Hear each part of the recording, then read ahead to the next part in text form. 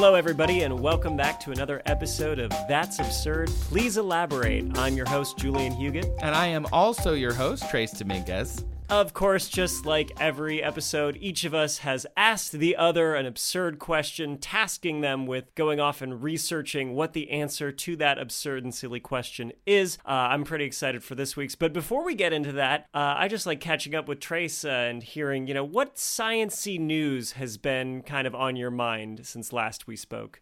There's this one story that stuck out to me. I, keep apprised whenever I can of the scientist news. The Goddard Space Center in Maryland, right? Yeah. It's one of NASA's many centers. It's where actually a lot of their animations come from. You use a lot of there's some satellite control there. Anyway, long story short, they got a new top dog, if you will. Oh. Yeah. This new person, let me just pull it up on futurism.com where I happened to see it. Dr. Mackenzie Lystrup. She was sworn in last Friday. First woman ever to lead that space center. And she, like everybody who's sworn in, has to take an oath. Mm-hmm. So what do you think the news story is? What she swore her oath on? A Carl Sagan book. Very nice. The Pale Blue Dot. Yeah. And I was just like, oh, that's awesome. And they said, normally I would pass on these staged pictures, but people have noticed something unusual about this photo, and it's her being sworn in with the pale blue dot. And I just think that's great. That's nice. Yeah. Nice? So long as whatever you're swearing in on is important to you, right? Yeah, I think so. It's supposed to be, there's nothing about the swearing in part that's like, put your hand on a book of religion. It's just like, it's a ceremony, and you're supposed to swear. But what you're touching when you swear doesn't necessarily affect the swearing part. Yeah, like John Adams famously. Was it the first John Adams or the second John Adams? I don't remember. But one of the John Adamses swore in on a book of laws when he was taking the oath of office to be president. That'd be fun. What book would you use? Would you...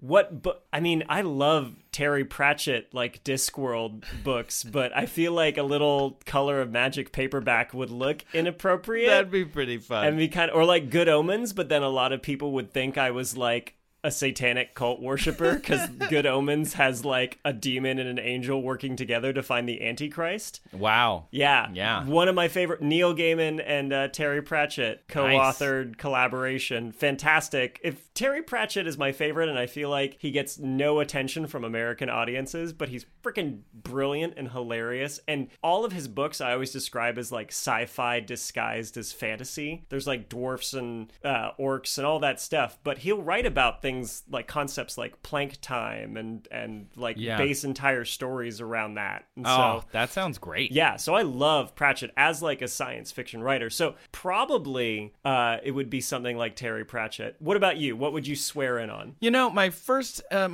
instinct was Highlights magazine, because that who doesn't love Highlights magazine? Doing the finder, where's the lollipop in this picture? That's pretty awesome. Everybody feels good about Highlights magazine. So my dad is from Barcelona originally, and he immigrated here in the 70s. And over a decade ago now, he went and he got his Spanish citizenship again. And I was young enough that I was eligible just to get it because he was getting it. Yeah. I figured, it'd be cool to have a European passport. It would be nice. And they made me swear an oath to the king, right? And normally, if you're Christian or Catholic, you swear on a Bible. But if you're not those things, you just have to promise to do your very best to protect the King of Spain. That's nice. Yeah. That's very trusting.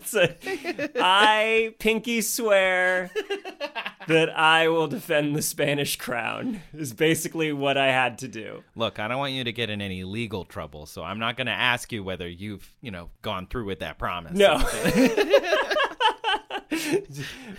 Yeah, you can trust me, whoever the King of Spain is currently, that I am your guy, probably, if push comes to shove and I'm ever in a situation where that would be important. If the king needed to cut me in line, that's not what I promised, King. No, okay, no. I'll defend you, but I'm not. You're gonna have to. But you're gonna. I've been in this line for Galaxy's Edge for hours now. How am I ever gonna get on the Matterhorn? No, I didn't expect to see you here, King of Spain. At Disneyland. Disneyland.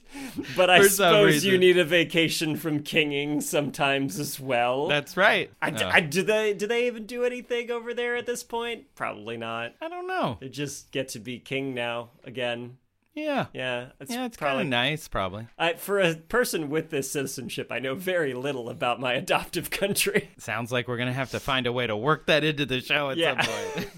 So it says here in this article that Dr. Seuss, a Superman comic, and any number of non-Christian religious texts have been used by American political figures, quote, for centuries. I kind of like the Superman comic. I mean, I'm not a big comic book nerd, but I get sort of sentimental about like Captain America. Yeah. And, like, I have a Captain America like t-shirt that I actually love. I like wear it on election days and like kind of really proud of the idealized values. And I also just love Chris. This is Chris Evans. This is embarrassing, but I can't think of who plays him. No, you have to say, A and I Rolodex just of- love Chris Pratt. And then we have to move on. A Rolodex of Chris actors went through my head, and I was like, I know one of these guys is the Captain America actor, and I really like him.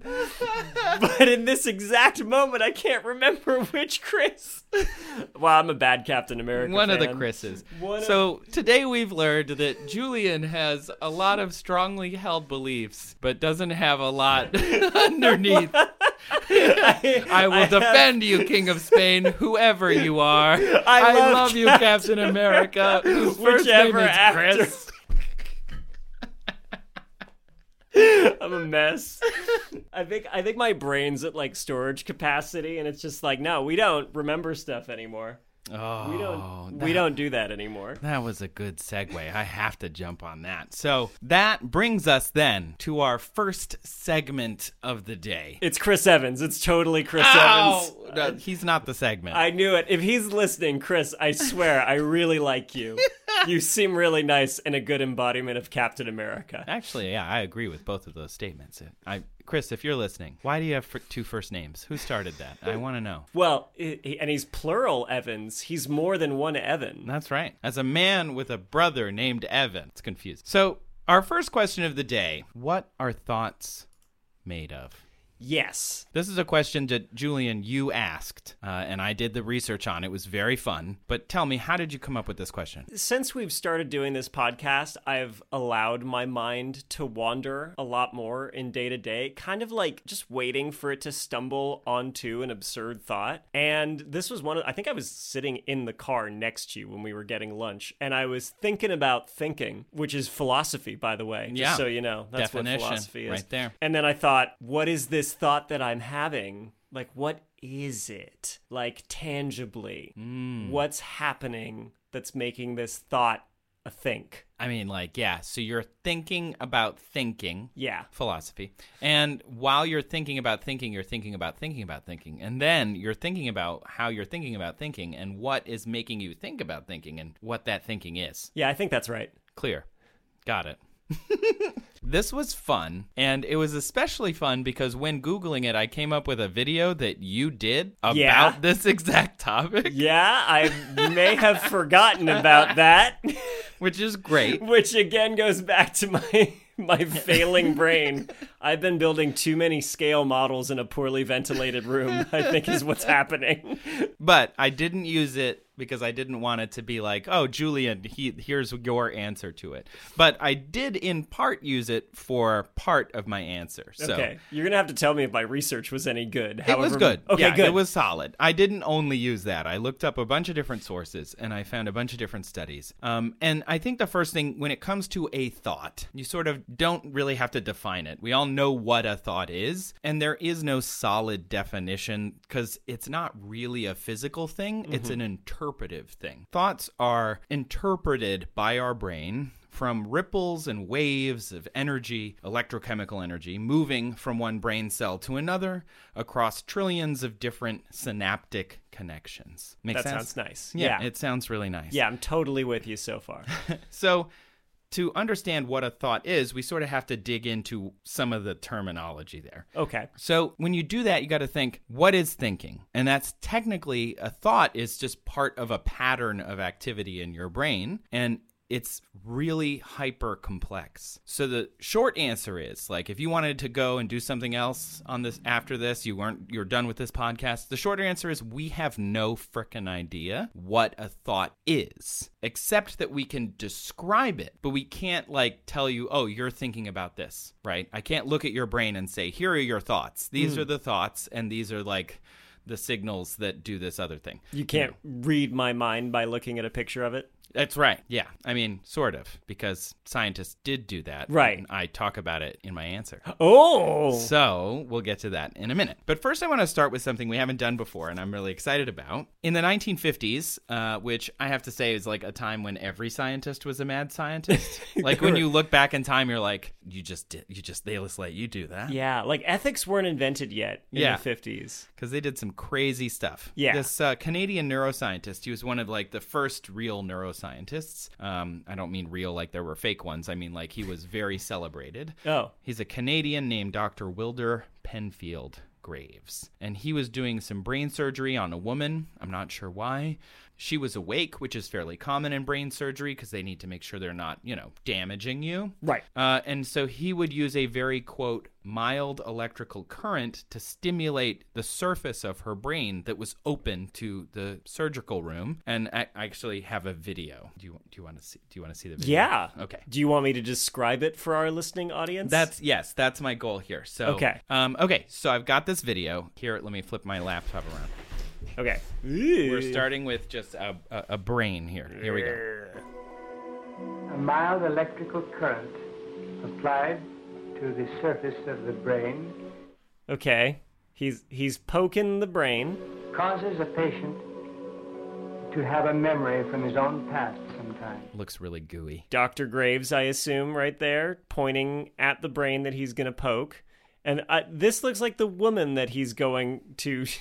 Yeah. To brain poke, or post brain poking if he's got a photo of it. I heard what sounded like an orchestra playing, and I asked the nurse where it was coming from. And she said, "What music?" And I said, "Well, that music." And then it stopped. So he pokes her brain, he shocks her brain in a certain spot, and she hears music. Yeah. And then he asks her to hum the music she heard. Is this not wild? Yeah, that's pretty wild. Yeah. So, how? So we don't know exactly, like I don't know in my research, I didn't, it's very complex as to how the brain is put together. Oh, I've heard that about the brain, yeah. But what we do know is that he stimulated just the surface of her brain during this surgical procedure, and she heard this music, and she was able to sing it even later, which is interesting. And she was asking people, like, do you hear that music? And no one else heard it because it was only happening in her head, which is crazy, right? I love the brain. It's such a weird organ. Okay. So he more or less used a very small amount of electricity to stimulate the brain and trigger a memory and thoughts. So what are thoughts made of? We have no idea, but obviously electrical signals are involved. Yeah.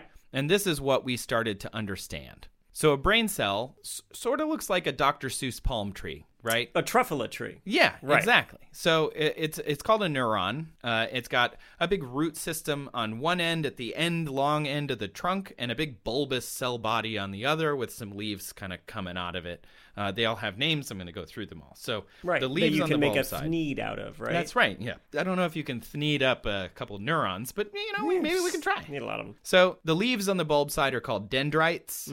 Then there's the kind of cell body, which looks like a cell. It's got cell membrane, a little nucleus in there. And then the trunk part, that's called the axon. And then the roots are the axon terminals. And then the roots at the bottom of the trunk kind of spread out. And those are axon terminals with the synapse, the very famous synapse on the end. Right. The little separation between other nerve cells. That's right. Yeah, okay. So neurons use that axon to send signals from one cell to another, exactly. And the dendrites are like the receivers from the previous cells. So think of all the brain cells lined up like a bunch of palm trees laying down next to each other with a fat end down to the trunk and the roots, and then another fat end down to the trunk and the roots. The thing is, these synapses can come with a variety of shapes. So it's not always shaped that way. Sometimes there are lots of dendrites, sometimes there are lots of axons, sometimes there are lots of synapses, and they can connect to multiple cells at the same time. So you can make trillions of different connections between all these different cells. It's a big rat's nest of wiring. That's right. Yeah. And so you're talking about electrochemical signals. What does that mean? What are these neurons sending to each other? Great question. So without getting too technical, essentially in the brain there's the sodium ions and potassium ions. They're both positively charged. That's why they're called ions. And there are just simply fewer electrons than there are protons, so it's positive. But the cells, they want to be balanced, so they need to move these positive molecules around. Right. To make sure everything's always balanced. Nature loves balance. And this happens through what's called an ion channel, right? Makes sense. So there's a sodium ion channel and there's a potassium ion channel. But imagine like our palm tree is actually like a palm tree boat. So the sodium is slowly leaking into the boat. And there's already potassium in the boat, so it's slowly leaking out of the boat. Okay. And the tree has to pump that sodium out to kind of keep the balance.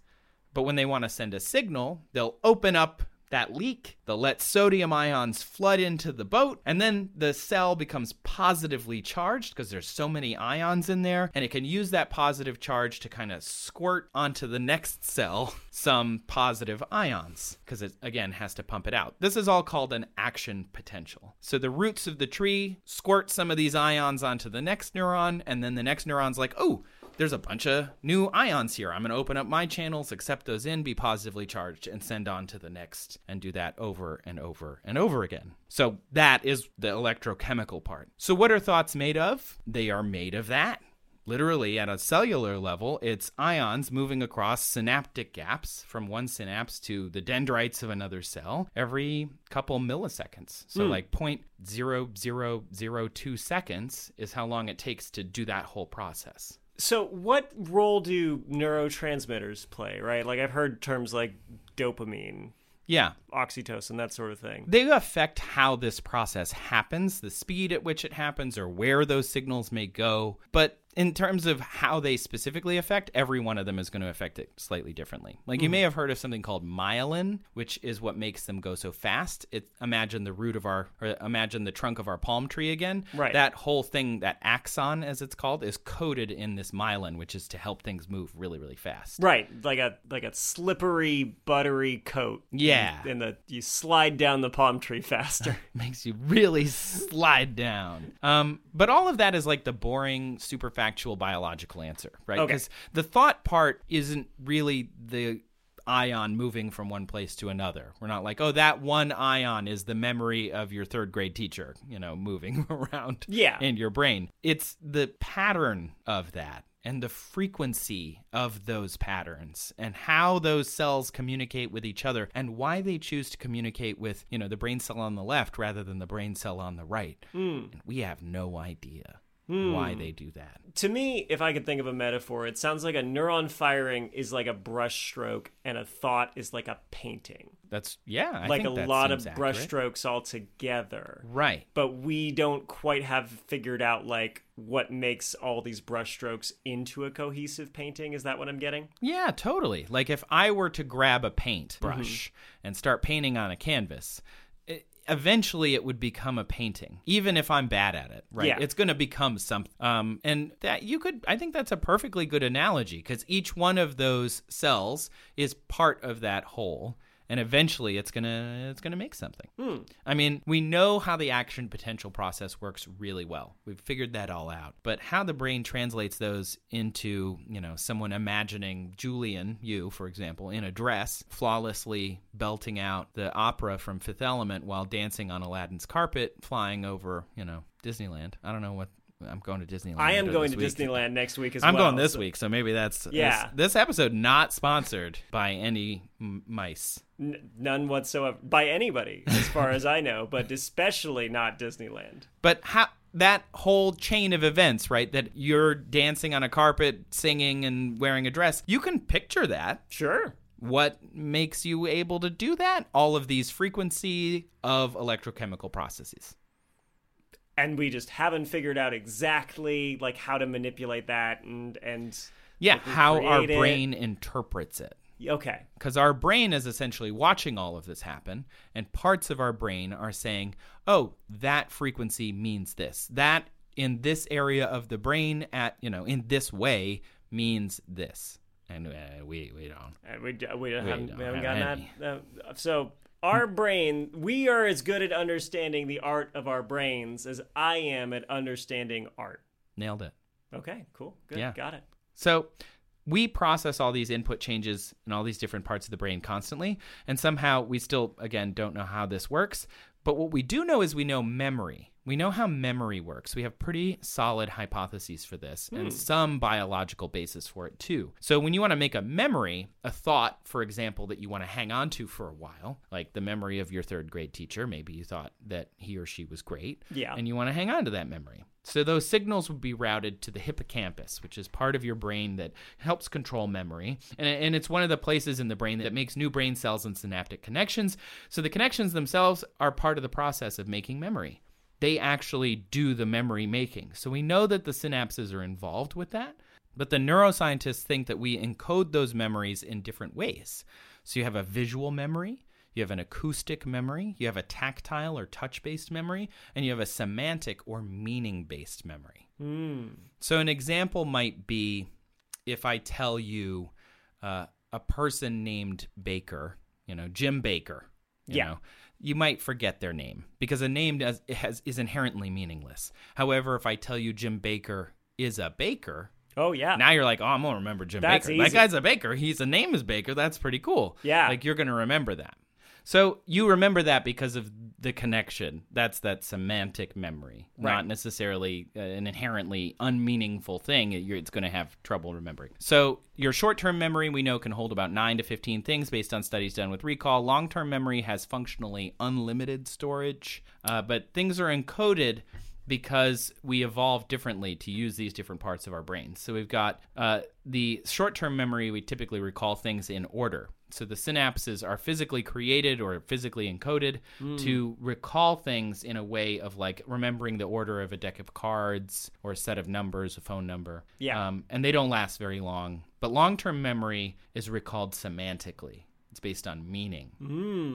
And so we know, although we don't know entirely why, we know that we encode memory using these synapses in such a way where we have that meaning attached to them. So we have to retrace our steps when looking for something, right? Because we have all this semantic memory where we're trying, okay, I was here, I was there, I did this, and then I did that. Remembering where you parked, you might like go to the floor you're on and be like, okay, how many rows did I walk by? What other, did I see that car? Was it that color of parking structure? Like all of those little meanings you add to try and recall long-term memory. Yeah, that makes sense. Like I have to help my wife Katie studying a lot, and I feel like she tries to just remember things rote in a vacuum, and she really struggles. And like I tend to give her kind of connections between things.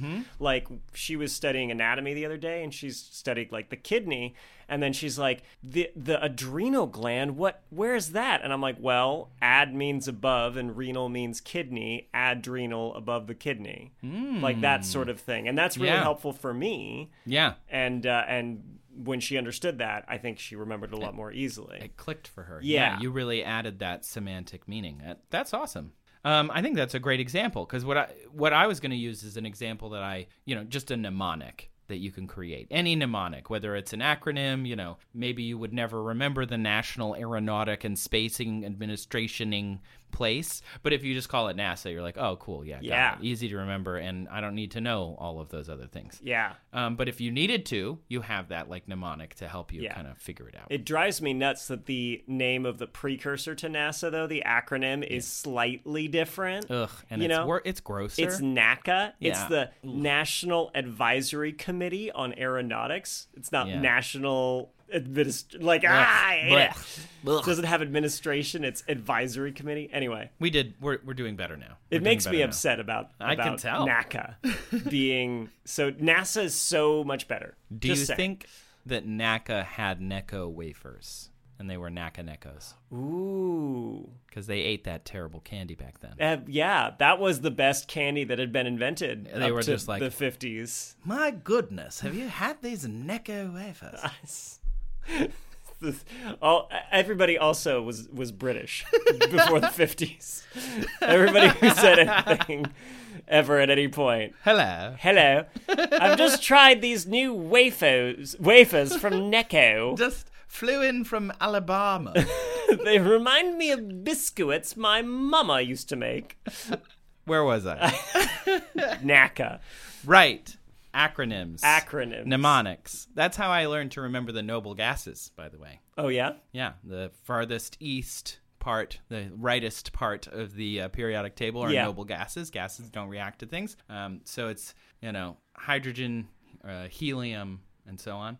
So I made a mnemonic of Superman is in a hydrogen balloon, or in a helium balloon, rather. And on top of it is a neon. And in the neon is Krypton, Superman. And so he's wearing Argyle socks, Argon. And so I had this whole mnemonic. It's a very complicated mnemonic. I came up with that in high school, and I still remember it. So that kind of crap works. When I was learning to play guitar, I lived near a bowling alley named after a famous but expired pro bowler named Earl Anthony. And so my memory of guitar strings, EADGBE, is Earl Anthony Dead Guy Bowler Extraordinaire. I mean, that's amazing. Yeah. I'm going to remember guitar strings Earl now. Anthony Dead Guy Bowler Extraordinaire. Wow. Semantic meaning. Helpful. Okay. Yeah. And so what happens is your brain, when you thought of Earl Anthony, Dead Guy, Bowler Extraordinaire, your hippocampus was actually growing new synapses, and they were physically built to create some kind of frequency and chemistry system that let us recall that information. How? We have no idea. Dang it! This is what I want to know! Yeah, so do the scientists. Tell me your secrets, brain. Why are you so cagey? So bottom line, we don't know what thoughts are, but that doesn't mean that we can't read them. So this is what you asked me about earlier. Oh, I don't like where this is going. So Japanese scientists, and a number of other scientists have worked on this as well. You know what Midjourney is, and DALL-E 2, and Stable Diffusion. Right, all these AI image generating softwares now that are available. Right. So what they had done is they were trained on all these different images and all these different styles, and some human or group of humans told the AI, okay, this is an anime style of this person, and in this picture is a cat and a towel and whatever else is, a lo-fi girl and whatever else is there. So the AI image generator, after it's shown all of these things, it is able to identify them. So let's say you show Stable Diffusion a bunch of dogs. Now it's Stable Dog Fusion, and it will be able to identify and potentially recreate dogs that never had been shown to it, because it's like, well, this is what a dog looks like. I also came up with another one that I thought you would like. If you just showed Midjourney, but it's just pictures of a person named Jamie, then it would be Mid-Jamie? Mid-Jamie. What if it was Mid-Jamie? It was Jamie's midsection. Mid-Jamie. I think you'd have to really emphasize Mid-Jamie Journey. Mid-Jamie Journey. So, all of those are described. You got Jamie on a bicycle with a white shirt. You got Jamie in a tree with a purple hat. The more detail added to the images, the better Mid-Jamie Midjourney is going to be. Right. Mid-Journey, Jamie. Jingleheimer Schmidt.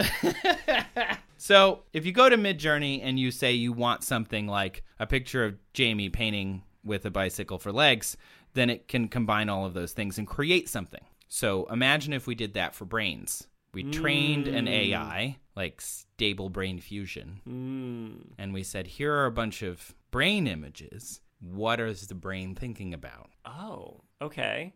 So that's what they did. This is weird. Okay. Yeah. So they had 8 volunteers. They showed them images, and they took thousands of brain images of them looking at other images. Like in an fMRI, I assume? In an fMRI. So for those who don't know, fMRI is functional magnetic resonance imager. Essentially, it's a big magnet that they use to see where blood is flowing within your brain, to see what parts of your brain are active. Right. They showed the AI that they trained, based on Stable Diffusion, these brain images, and told the AI what the brain images were seeing, never showing them the original images that the people were looking at. Oh, okay. And had the AI draw what they think the people were looking at. Do you want to see what they came up with? Yeah, how close were they? I think you're going to be excited about it. Okay, ready? I'm going to turn my laptop again. Okay. So the first one. That's a snowboarder coming down a half pipe. So this is what the person in the fMRI saw. Okay. This is what the AI generated. Okay. Whoa! It's definitely like the outline of a human figure, like in snow. It's like a white background. It looks like kind of a person hunched over a sort of board thing. I can see where it's coming from. Right? Yeah. Okay, here's another one. Ready? Okay. So this is what the people in the machine were shown. Right. So it's like a woman walking away from what looks like kind of a barn structure behind her. There's some trees on either side of a path. And here's what the AI saw. Oh my goodness, it just looks like a path with trees on either side. Like a big tunnel. Yeah. Wow, in a forest kind of thing. So it got some of the details, but not all of them. Okay, this one I think you're going to like. Okay, it's a teddy bear with a purple bow. It's a nice teddy bear with a purple bow. Yeah. It's a bear with an orange bow. It got the bow all wrong. But it's definitely got like a bow tie. It's definitely a bear. It's like a hideous like reject teddy bear from a factory, but it's the bullet points are there. You know? Yeah. Like the if I were to describe in text what I was looking at, the descriptions would be almost identical. Right. I'd You be know. like, that's a teddy bear. This one's really ugly. Yeah. It's real sad reject teddy bear. So I'd like to think that just like our brain interprets the waves, the signals, the frequencies, and turns them into thoughts and images, sounds, feelings, and meaning, this computer is sort of watching the brain do that and guessing, kind of mimicking that process. That's really impressive. That's what I like to think. The researchers are saying, we don't know what the thoughts are, but if they don't say this, but I'm saying like if we did this was with thousands of images. Yeah. Something like a Stable Diffusion, a Midjourney. They've seen millions, billions of images that have all been, described in some way so that the AI knows what is in the image. Mm-hmm. We don't have that many brain scans, but over time we're going to get more. If it became easier to scan one's brain, And as the, image AIs get more trained, they'll just get better at this. They're still in, fairly early stages, right? Like they're going to get much more efficient at seeing images and quickly like learning from them and being able to, take prompts and produce something new. They're going to get a lot faster at that. Yeah. So, yeah, you might have a brain reading computer in the not too distant future. So I agree, but I want to caution the researchers do say it is not brain reading. Oh, okay. Because they can only tell what you're thinking then. They can't tell what you're thinking now. So if you were to put this AI, if you were to imagine, dancing on a carpet over Disneyland while singing the Fifth Element opera in a dress, not only would it be illegal in several states, unfortunately, but it would have no idea what you were thinking because it wasn't one of the images that the brain scans were trained on, right? So it only knows how to identify those few images that those few people saw in their brains at that time. So it's really just trying to reproduce whatever 8 images that they were trained on with thousands and thousands of brain scans. But still, like you just said, AI in 2013 was nothing relative to 2023. And brain scanning technology in 1990 was completely different than 2020. So maybe by 2070, brain scanning will be something you can do at home, and we'll have lots and lots and lots and lots of brain scans to work with. Oh, this is going to be a problem, though. And like when they start being like using them for, I'm thinking like lie detectors or something. Yeah. Like, where were you on this night? And then they like scan your brain for like the images that come to your mind. Yeah. And then I don't know. I mean, who knows? I don't know. The future's freaky. It terrifies me. And I love it. That's really cool, though. They're using AI to understand real eye. I don't know. HI. Yeah, human int. I don't know. That's fascinating. Yeah, so we'd need millions of brain scans to really know what our thoughts are and how to interpret them. But what a thought is made of is a bunch of ions moving around and some frequencies and some chemicals. The collective movement of all these neurons firing off. That's right. Yeah. All right, I will accept that answer. Thank you so much. More research is needed. I think for now, we're going to take a break. If you've turned into this Turned into it? You've turned into one. You've turned into a science comedy podcast. Oh no, I'm a podcast. Am I going to be late to work? If you're tuned into this science and comedy podcast, chances are that you are someone who loves learning and having a blast while doing it. If it wasn't clear, Trace and I are the same way. We thrive on learning new things because it not only enriches our lives, helps us learn new skills, but also makes us really cool at parties. Is that what we are at parties? Are we? We are, right? We're cool. I mean, when you're at my house and I'm at your house, definitely, but like other houses. Anyway, this is all to say, I am super excited about our new sponsor, Brilliant. Yay. Can I kind of get a little, in my feels for a second? Oh, yeah. Get those feels. Elaborate, please. Hey, I see what you did there. I am exactly the kind of person that Brilliant was made for. I have always been interested in math, physics, computer science. When I had the chance to study these things in college years ago, I was also really intimidated by them. Yeah. And I avoided taking these classes. And honestly, I regret it. I'm going back now. I'm taking classes at my local community college. I'm loving it. Yeah. But with a family and work, traditional classes like that, I'm finding them really hard to actually fit into my life. So I was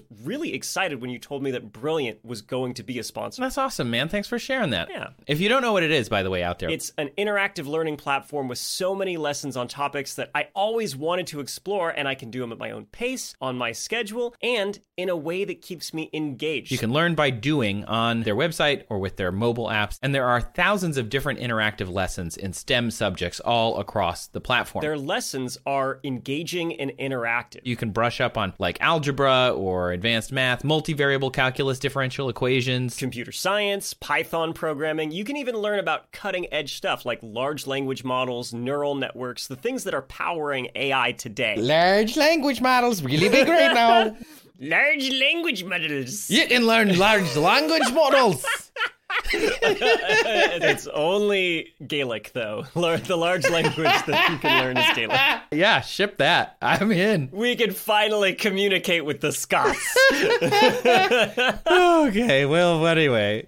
Wherever you are in your learning journey, there is a Brilliant course that will help you get to the next level. Or, just be basic enough to get you an understanding that you can go and work with. Yeah, they're always adding new courses, too. They just launched a ton of lessons focused on analyzing data. That's cool. That's really cool. I think the world would be a better place if everyone had to take a stats class. Oh, totally. And if you haven't taken one, here's your chance. You could just go take a statistics class and make Julian so happy. I would appreciate that. Try it out. You can try Brilliant for free for 30 days. Just visit brilliant.org/absurd or click the link in the show notes. Once again, that's brilliant.org/absurd. When you sign up, you'll get 20% off the annual premium subscription, and it supports the show, even just trying it out. So go ahead, check it out, maybe get sucked into a few lessons. Trace and I are going to be here with the rest of the episode when you get back, if you get back. Oh, I hope you get back. They come back and they know more than us about everything.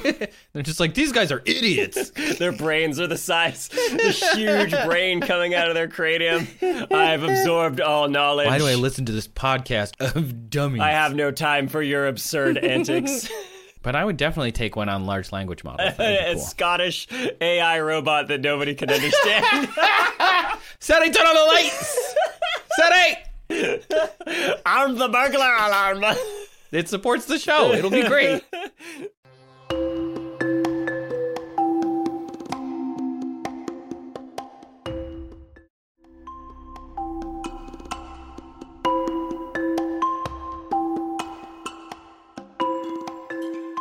And we're back. Okay, so thanks, Julian. All right, Trace. So for my question this episode, we made a bit of a teaser trailer, obviously, and we were just coming up with, ostensibly silly questions to use for the trailer, and you suggested one that I wanted to take, and that is, why don't we plug volcanoes with concrete? I mean, it's a good question, right? I thought of it because you remember a few years ago when they were talking about whether you could blow up tornadoes with nuclear weapons? I do recall that conversation, yeah. Yeah, and I was like, that's stupid. But also... But I want to know. Could you? I know that we don't... never do it. Obviously, we don't do it, but, tell me the specifics of why? Right. If I was playing a video game and I could, pluck a giant ball of concrete out of, and just put it over a volcano and be like, boonk. Yeah, just plug it on in there. Yeah. Right.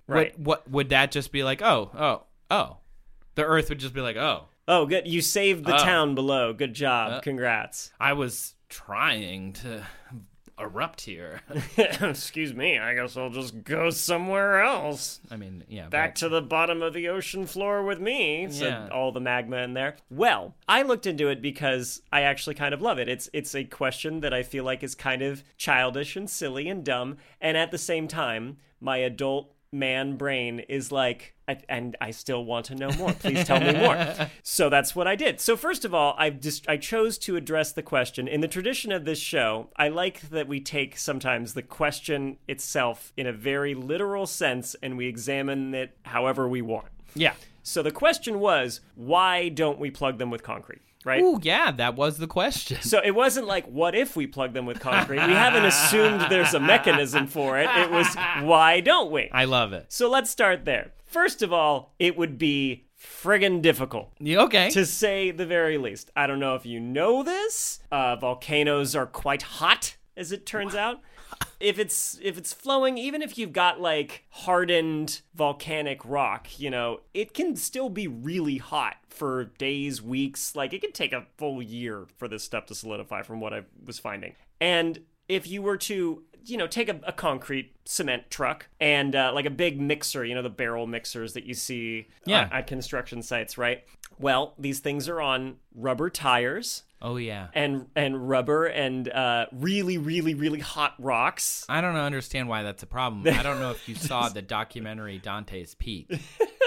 Where they just set up a line of fire trucks. In that documentary, there was a point where a Jeep, I think, some kind of vehicle spun its tires in magma. They were trying to escape the volcano. As one does.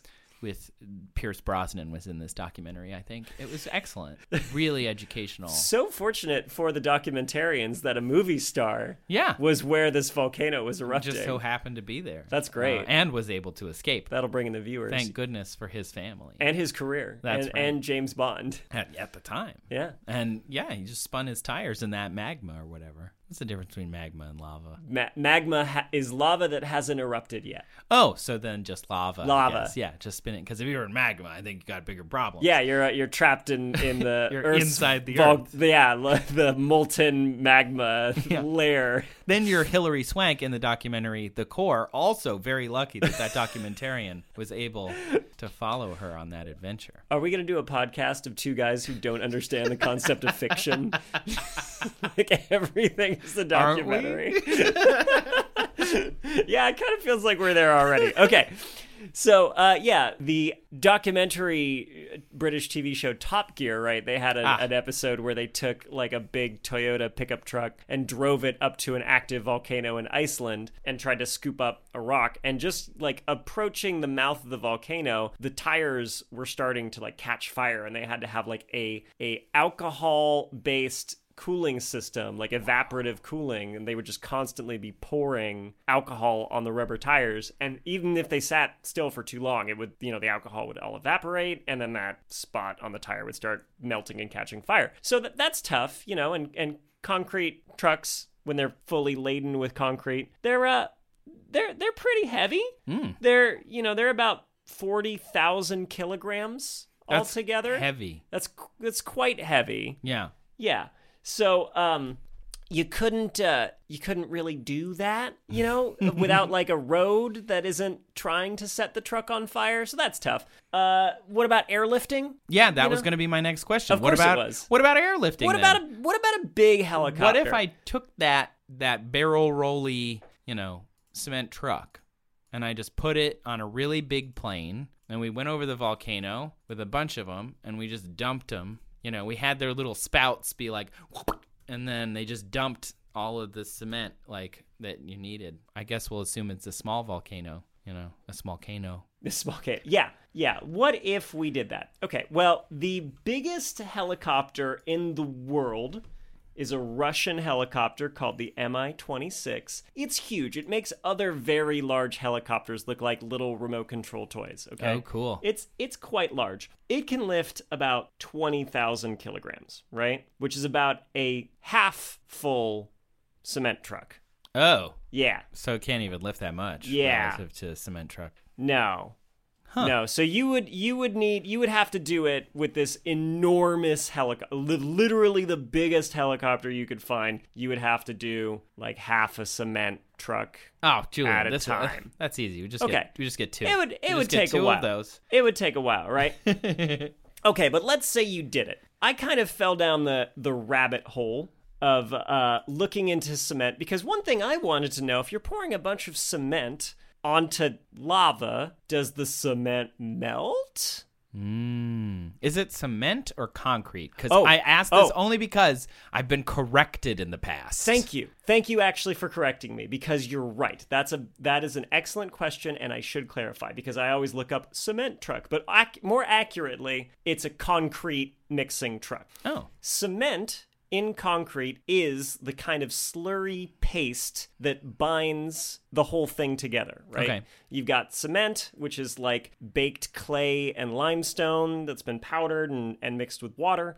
And then you've got aggregate. And the aggregate is just, it can be sand or it can be more coarse and stony, whatever. And the cement binds around this. You know, the aggregate's cheap. The cement is more expensive to make. So you want something that's like rocky and cheap and sturdy, okay? All these different things melt at different temperatures, and the internet is very divided about what's the melting point of what. I found some that said, oh, the cement is going to melt at like 1,500 degrees C, and some that said, oh, well, the cement it'll melt closer to 800 C. And then some that said, like a Science Direct article that was like, well, the cement loses its structural integrity at 200 C, which is kind of actually worryingly That's quite low. low. Yeah, that's surprisingly Yeah. low. Yeah, and it was like studying cement that was in like a metal foundry, so it was near like really, really hot metal all the time. And I was like, well, if lava doesn't even get to these temperatures, who cares? Lava has a range of temperatures it's at. You can roughly tell based on the color of it. If it's yellow, it's about 1,000 to 1,200 Celsius.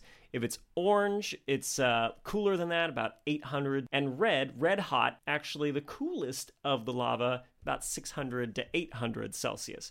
You know, around that range to kind of start melting that cement, maybe. But even so, if it all crumbles and falls apart and you dump a bunch of rocks in there, it's still not hot enough to melt the aggregate portion of the cement. So you're still effectively clogging it with a bunch of rocks. Yeah. Which I guess we could just do. Or I had another idea.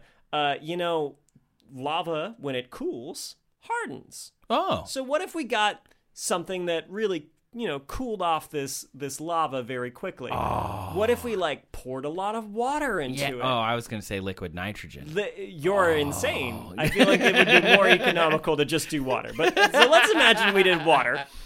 Right, we just scooped it up with those really cold water. Yeah, those, firefighting airplanes or whatever, and we dumped it on the lava. Any of these, right? Cement, bunch of rocks, water, we plug it up, right? Easy. All of these ideas are terrible. What? They're all... come on. Think of the great noise it would make. Aside from being wildly impractical, it's all making your problem so much worse. Yeah. What? Yeah, it would be catastrophic. Because here's the thing. So volcanoes are forming. We just put a Tupperware lid, essentially, over this roiling magma now. Okay, when you put it that way, yeah, doesn't... because that's what happens, right?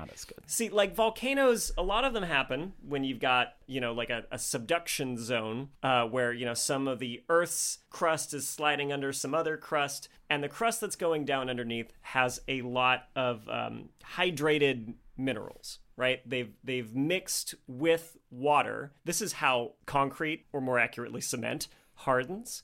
It's not that the water evaporates and it dries.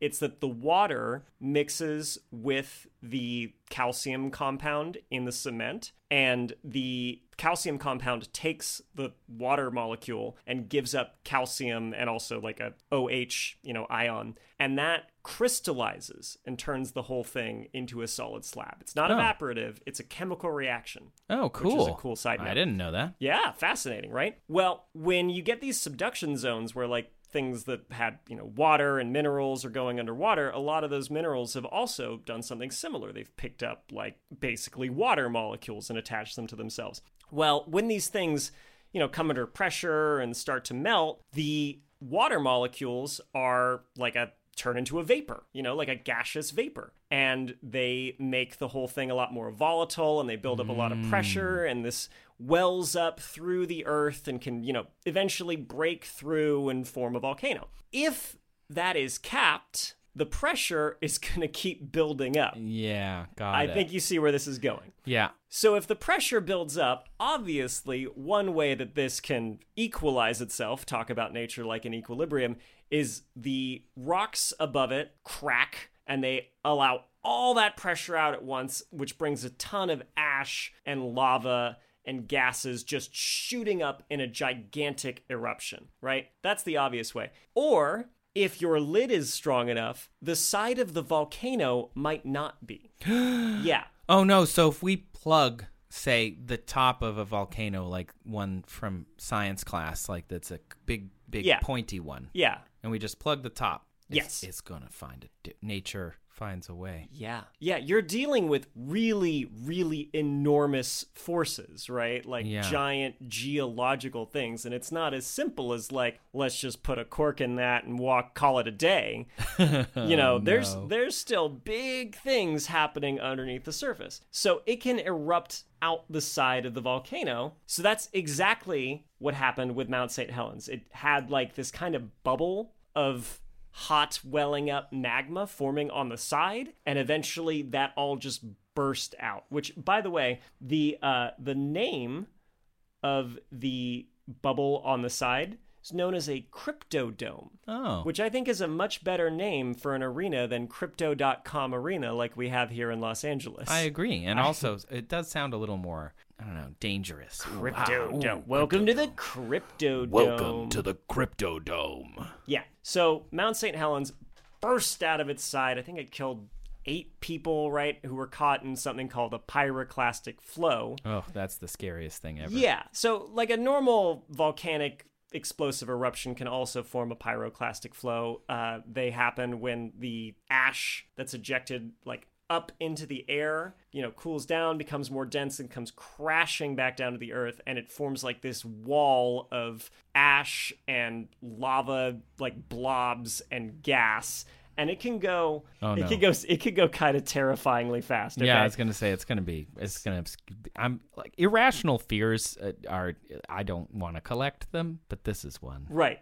So, a pyroclastic flow to keep you up at night, they can move at 80 kilometers an hour, which is pretty quick. That's 50 miles an hour in freedom units. Or they have been observed moving as fast as 700 kilometers an hour, which is 450 miles an hour, which I can't help notice. That's faster than, say, Chris Pratt can run. Yeah, and he runs fast. I saw in those dinosaur documentaries. He was in the Navy, so he can run pretty fast. Yeah, he was also in space. I don't know if he's been to space, that guy. Oh, good for him. Wait, are you getting your Chris's confused again? I think I have the right Chris this time. I actually had to think about it before I said Chris Pratt. I'm not going to lie. I was like, which Chris? Oh my God, Julian. Pratt. Do you have Chris blindness? I hear you can fix that with gene editing called CRISPR. Yeah, nice. I thought you saw where I was going with it. I thought you meant gene editing, like gene's also a name. And then I accidentally call all the famous Chris's Gene. Hey, Gene. Oh, Gene Evans, my favorite Gene. Captain America actor. Okay, do you want to know what happens when a human body's in a pyroclastic flow? Oh, God, no. Yeah, you probably don't. So, first of all, I have to give credit to the person who basically answered all of these questions in a Forbes article. His name was Robin Andrews, and it was just like, he's a doctor of experimental volcanology, which sounds nice. like a really badass field. And his article opened up with, a lot of school children ask me, what if we plug volcanoes? But I bet some adults wonder too. And I'm like, yes, I do. But yes, also, a lot of children also read Forbes. But he describes what happens, if a pyroclastic flow is coming toward you. And my favorite is he's so matter of fact about it. He goes, you will combust. Oh! You'll combust. Your skin will rupture and become blackened by the severe heat of the gas before most of the ash even touches you microseconds later. If you're inside a building, that's not going to do anything for you. The temperature of the air in the environment can sometimes be around 300 degrees Celsius, so that'll destroy anything living within moments. You know, you breathe it in, your lungs get seared by the hot, hot air, and even if you survive that, heat shock, you would die of asphyxiation moments later. If you're wearing any clothes, those are burned off and gone. Any metal touching your skin, that's just gonna burn against your skin the whole time it's touching you and sear you. It's gonna be terrible. Oh, and when you get actually hit, so this is just like the gas that's right in front of it, like the hot air. We're not even in the flow. That's still, moments away. When the flow hits you, your muscles will suddenly contract and you curl up. Oh. Right? It's like, like a spider getting torched. Yeah, you too. You're not much better. So you curl up into those fetal positions, right? You ever seen the people after Pompeii? Pompeii, exactly. I've been there. Yeah, they're everywhere. Yeah. So here's more nightmare fuel for you. Oh, God. So some of the victims from Mount Vesuvius were found with their skulls blown apart. Oh! So you remember how, like, the problem with capping the volcano is the pressure of that evaporated water and gas builds up until it's explosive? Yeah. Yes, kind of the same thing happened with these people. Oh, no. Like, their brains boiled and trapped gases were released in their heads, and the pressure built up inside their skulls, and it blew their heads apart. Wow. So volcanoes are mind-blowing. In a literal sense, yeah. Amazing. Yeah.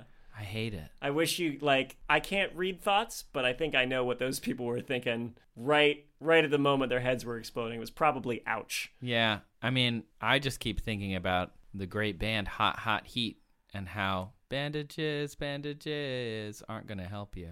Those will be your dying thoughts in this, when they have the mind-reading technology after you get buried by a pyroclastic flow, but they scan, the preserved remnants of your brain and tell an AI, it's just going to play that song. Honestly, that'd be a great montage of volcanic eruption explosions and stuff. I'm into it. One we can edit together later. So the USGS had this note instead.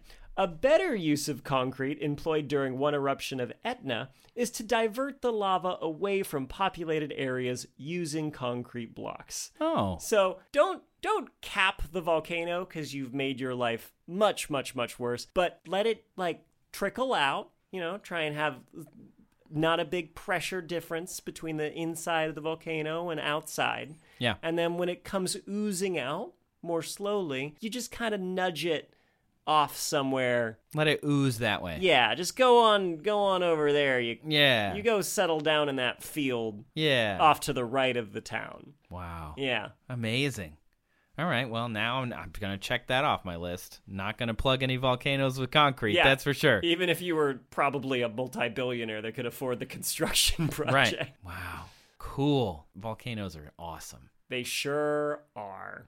And terrifying, and I don't want to go near one. But I respect the people who do. Oh. We went to Hawaii to go to Volcanoes National Park, and it was the only time in the last, several decades that it wasn't erupting. Were you hoping to be, buried in thinking of hot heat? Slowly oozes out over, decades. It was, erupting constantly, and then it had this crazy eruption, and then we went, and then there was nothing. Yeah. And now it's erupting again. Kind of just shot its load, and then it's done. It's in the refractory period. Yeah. And then it started up again. How relatable.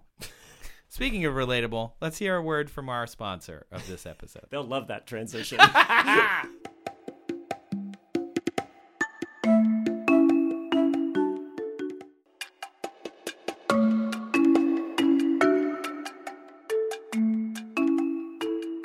Okay, and we're back. Thanks so much, Julian.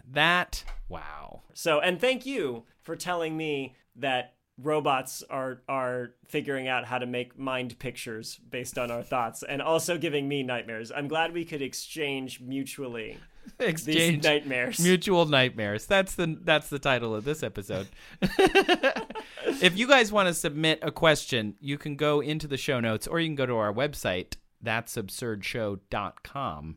There's a little form. All you got to do is click on Ask a Question, and you can do it right there on the website. It'll go right into our little inbox, and hopefully we'll have it on a future episode. If you include your name and some of your info, we'll give you a shout out. So please ask us some silly questions that you think we should research. You can also find the show on That's Absurd Show on Twitter or on Instagram. I hope you like the show. Make sure you rate us, like us. Make sure you tell your friends. So a lot of things to make sure. We've got a lot of homework on this show. So, make a list.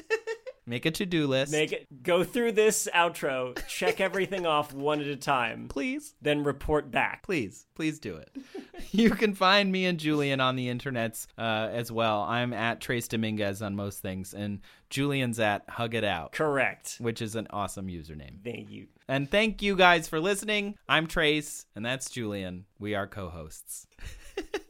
We did decide on that. And have a great day. And have a great day.